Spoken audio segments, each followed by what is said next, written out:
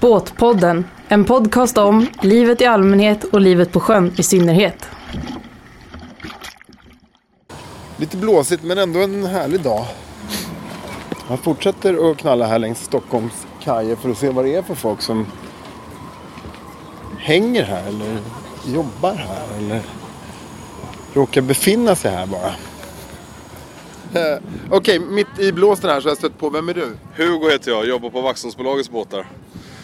Och du höll på med något när jag kom här? Ja, jag har hållit på bunkrat upp här, fyllt soppa och vatten och tömt septik. All right. Och vad går nästa tur om man säger? Nästa tur blir ju nu 15:40 ut till Husarö. Okej. Där vi vänder och så går vi in till Stockholms strömkajen igen. Vad är det för folk som hänger med då? Utåt eller inåt? Ja, det är väldigt mycket blandat. Mycket turister ut till Vaxholm och sen så är det väl väldigt mycket öfolk som åker in och handlar och grejer och fixar. Nu kommer det nog vara ganska lugnt idag eftersom att det är stor helg så att då är de flesta ute.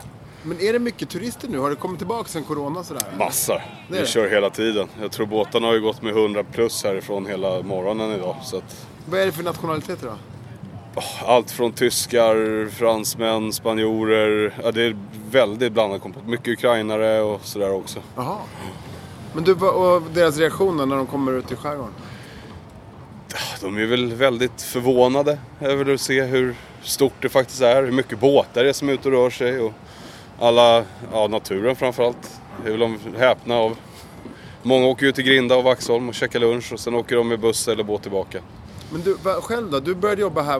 Var det för liksom, naturen eller är det båtintresse? Eller vad är det? Nej, det är båtintresse egentligen. Jag gillar konceptet att jobba vecka liksom som vi gör här. Man jobbar en vecka, leder en vecka. Aha. Perfekt när man har små barn.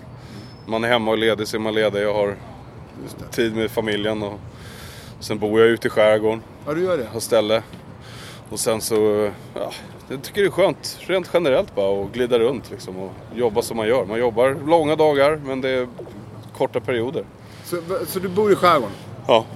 Och vad känner du i skillnaden då när du är i stan i ditt sinne? Stress. En jäkla massa stress bara. Ja. Men du, najsaste turen då? Om du själv får välja när du drar iväg ut i skärgården. Ja, vi har ju en jäkligt fin och härligt trevlig tur som går härifrån Strömkajen. På torsdagar brukar det vara, så går man 10. Och så går man igenom Skuresundet och Baggenstäket och sen vidare ut till Saltsjöbaden, Tyresö. Och sen ut till Nämnde och Stavsnäs då slutligen. Men min favoritrad är ju mellersta skärgården. Det är ju upp till Husarö och Svartsjö, Ingmarsö, Finnhamn. Där trivs jag bäst. Ge folk ett tips då vad de kan göra i skärgården. Tips att göra i skärgården? Ja, Finnhamns vandrarhem och krog har ju fantastisk mat. Ingmarsö krog är också fantastisk mat.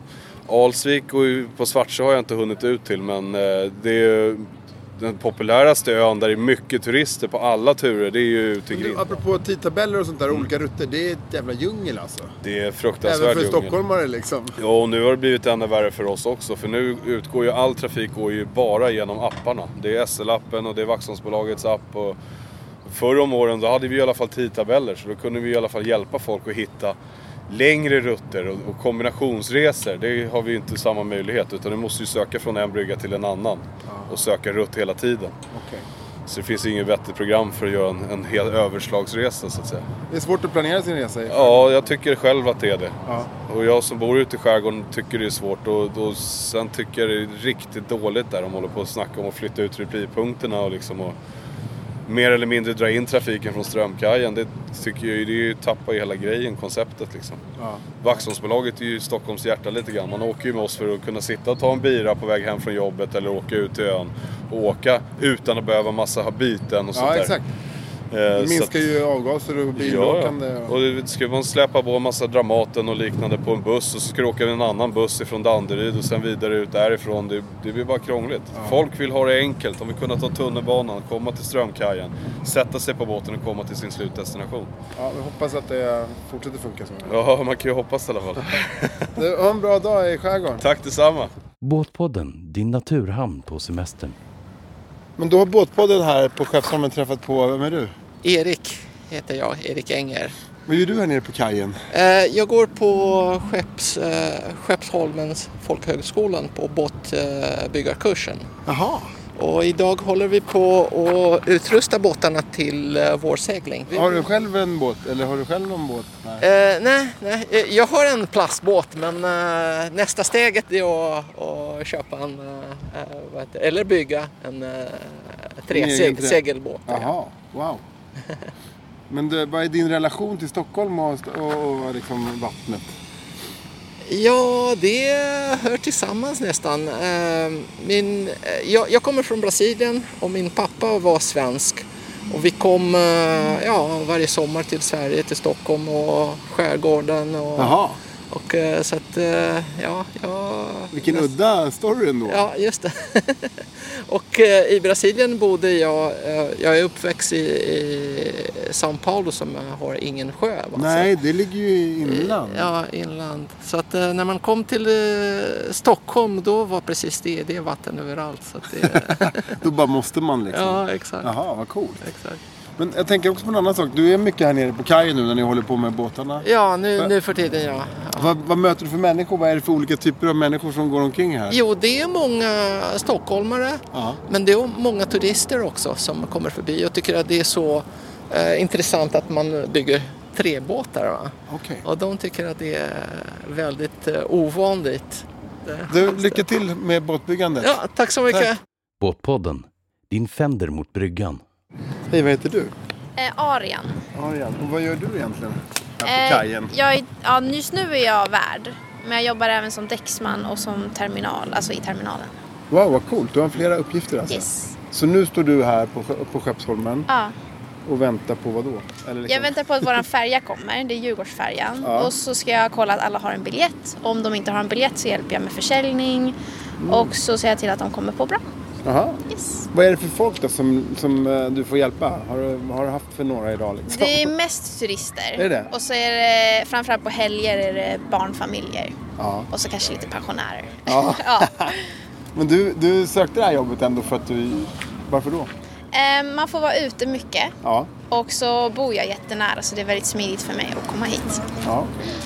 Men har du själv något litet favoritställe i Stockholm om man vill hänga vid vattnet liksom? Tantolunden. Det gillar du? Ja, det är inte så mycket båtar där i och för sig. Men det är fint. Det är lite lugnare kanske? Ja, eller vad? ja men det är jättefint där vid vattnet. Ja. Men din relation till liksom skärgård och båtliv annars då? Hur ser den ut? Jag har jobbat på Landsort förut. Wow. Och jag älskar att simma i havet. Aha. Men det är väl ganska vanligt egentligen.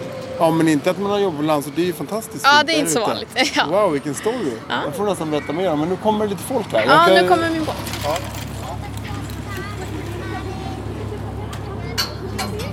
Men det var ett snabbt stopp det där, Arian. Ja, det brukar ju vara så då. Ja. Nu sprang vi på någon också, så då kan man ju inte göra så mycket. Men, Nej, det kom någon i sista sekunden Ja. där och plankade nästan. Ja, de har säkert biljett, men... Ja. Och om åker de fast så är det ju deras fel. Ja. Ja. Men gäller SL-kortet på de här färgerna? Ja, det gör det. Och är skepparna snälla, brukar de vänta någon sekund extra till när det kommer folk sent sådär, eller? Det beror på vem det är som kör. Ja, men du, tack så mycket att jag fick prata med dig och lycka till idag. Tack själv. Båtpodden, din resekompis i trafiken. Ja, blåsig och solig dag när podden knallar omkring här på Stockholms kajer för att prata med lite folk. Vad de gör här nere egentligen. Nu har det blivit lite storm här, men jag sprang på, vad heter du? Ylva. Och du går här och flanerar. Och ser rätt nöjd ut liksom. Ja. Njuter du? Ja, jag gör det. Jag tycker det är så mysigt här att bara gå och titta på de här fina båtarna. Det tycker jag. Ja. Men har du själv någon relation till båt och skärgårdsliv liksom? Nej, jag har haft en liten aluminiumeka en gång, men nej. Nej. Inget mer. Men är du stadsbo? Bor du i Stockholm eller? Jag bor i Knivsta. Du har tagit tåget såklart, hållbart och fint. Ja, exakt. För att turista. Ja, precis. Och sen är det så att min son går högvakten vid slottet den här helgen. Så jag passar på att titta på honom lite grann också. Såklart. Men man kan ju inte bara göra det. Man måste ju se på resten av stan också. Du som har chans att röra på dig, du får göra det. Han får stå där. Han får stå där. Men vad härligt. Vad är det bästa med Stockholm då, tycker du? Nej, jag tycker det är vattnet och att det finns så mycket natur centralt. Alltså mycket träd och gamla träd, stora fina träd. Det gillar jag. Ja. Och vatten. Ja. Men har du någon favoritplats liksom som du brukar återkomma till? Ja, det är nog Drottning, eller vad heter det? Där borta, längre bort där spårvagnen vänder. Ja, vi är på Djurgården någonstans. Djurgården, precis. Ja, det är någon staty där också av någon Bellman kanske. Jaha. Där spårvagnarna vänder vid efter där ute i skogen. Vad nice. Ja, där är verkligen skog ute på Djurgården. Du, lycka till då. Ha en mysig dag. Tack själv. Stockholm är för jävla vackert. Det går inte att säga något annat faktiskt.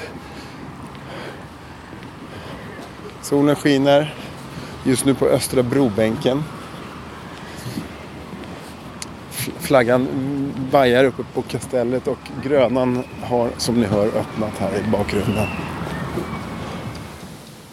Ja, här i blåsten där nere på bryggan står faktiskt en man i grön vindjacka och en sån buff för att skydda sig mot vinden. Han står och fiskar sig ut, så jag ska kolla.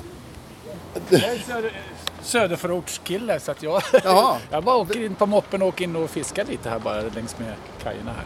Vad nice. Ja. Vad hoppas du på? Just nu är det bara små abborrar här. Men det finns ändå abborrar kvar. Ja, det finns små abborrar. Vad kul. Men än så länge tror jag lite för kallt i vattnet så det bara mest små abborrar här inne. Så här. Ja. Men du kom från söderförort, sa du? Ja, men det är bättre, på Enskede. Men det är bättre fiske här då än i... Nej, men det är så enkelt att bara med en e-moppe åka runt lite grann och kolla, hitta nu här var inte så mycket men hitta leställen och sådär. Och sen det är så vackert här också. Ja, det är så vackert att bara vara runt Skeppsholm. Ja, men hela Stockholm är helt fantastiskt. Det finns så mycket härliga kustlinjer eller vattenlinjer liksom, så att det... Men vad har du själv för relation då till vatten och skärgård och natur? Ja, sen när jag var yngre så var vi ute mycket på Nottarö och liksom en vecka där med familjen och sådär. Så att jag har varit ute i skärgården, men alltså vatten har alltid varit viktigt för mig. Liksom. Man har växt upp med, varit ute mycket ute både i skärgården och i söderförort liksom, finns badställen där också. Vad gör vatten med dig då? Liksom? Ger mig lugn, frid, skön känsla och en härlig, bara avkopplande naturkänsla liksom. Vatten är det som är så fantastiskt med Stockholm, att vi har så nära till vatten överallt. Så att, därför älskar Stockholm, framförallt på våren och sommaren när man men vatten det är lugn för mig. Det är bara så avkopplande att gå.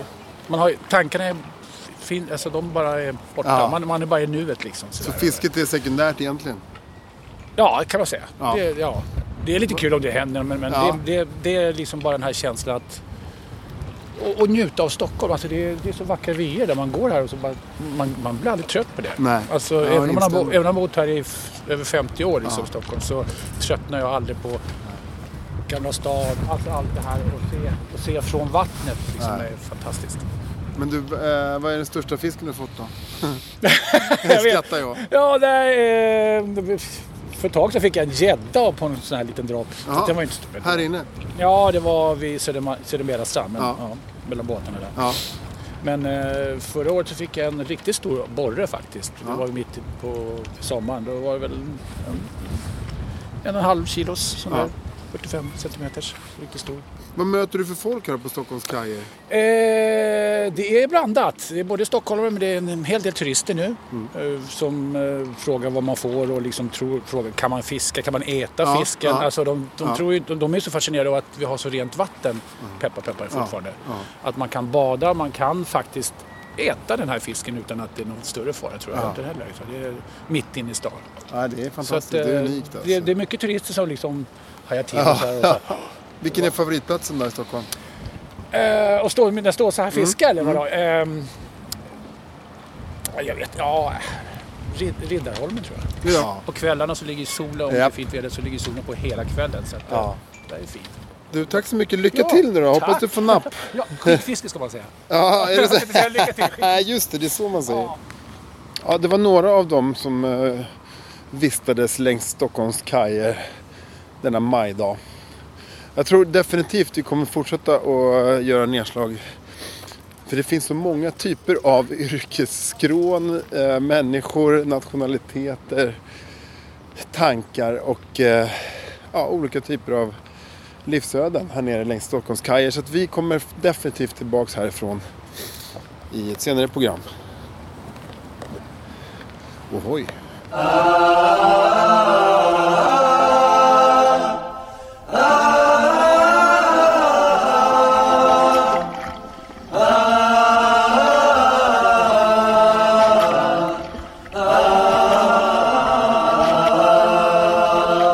Båtpodden, sommarens radiovågor när de är som bäst.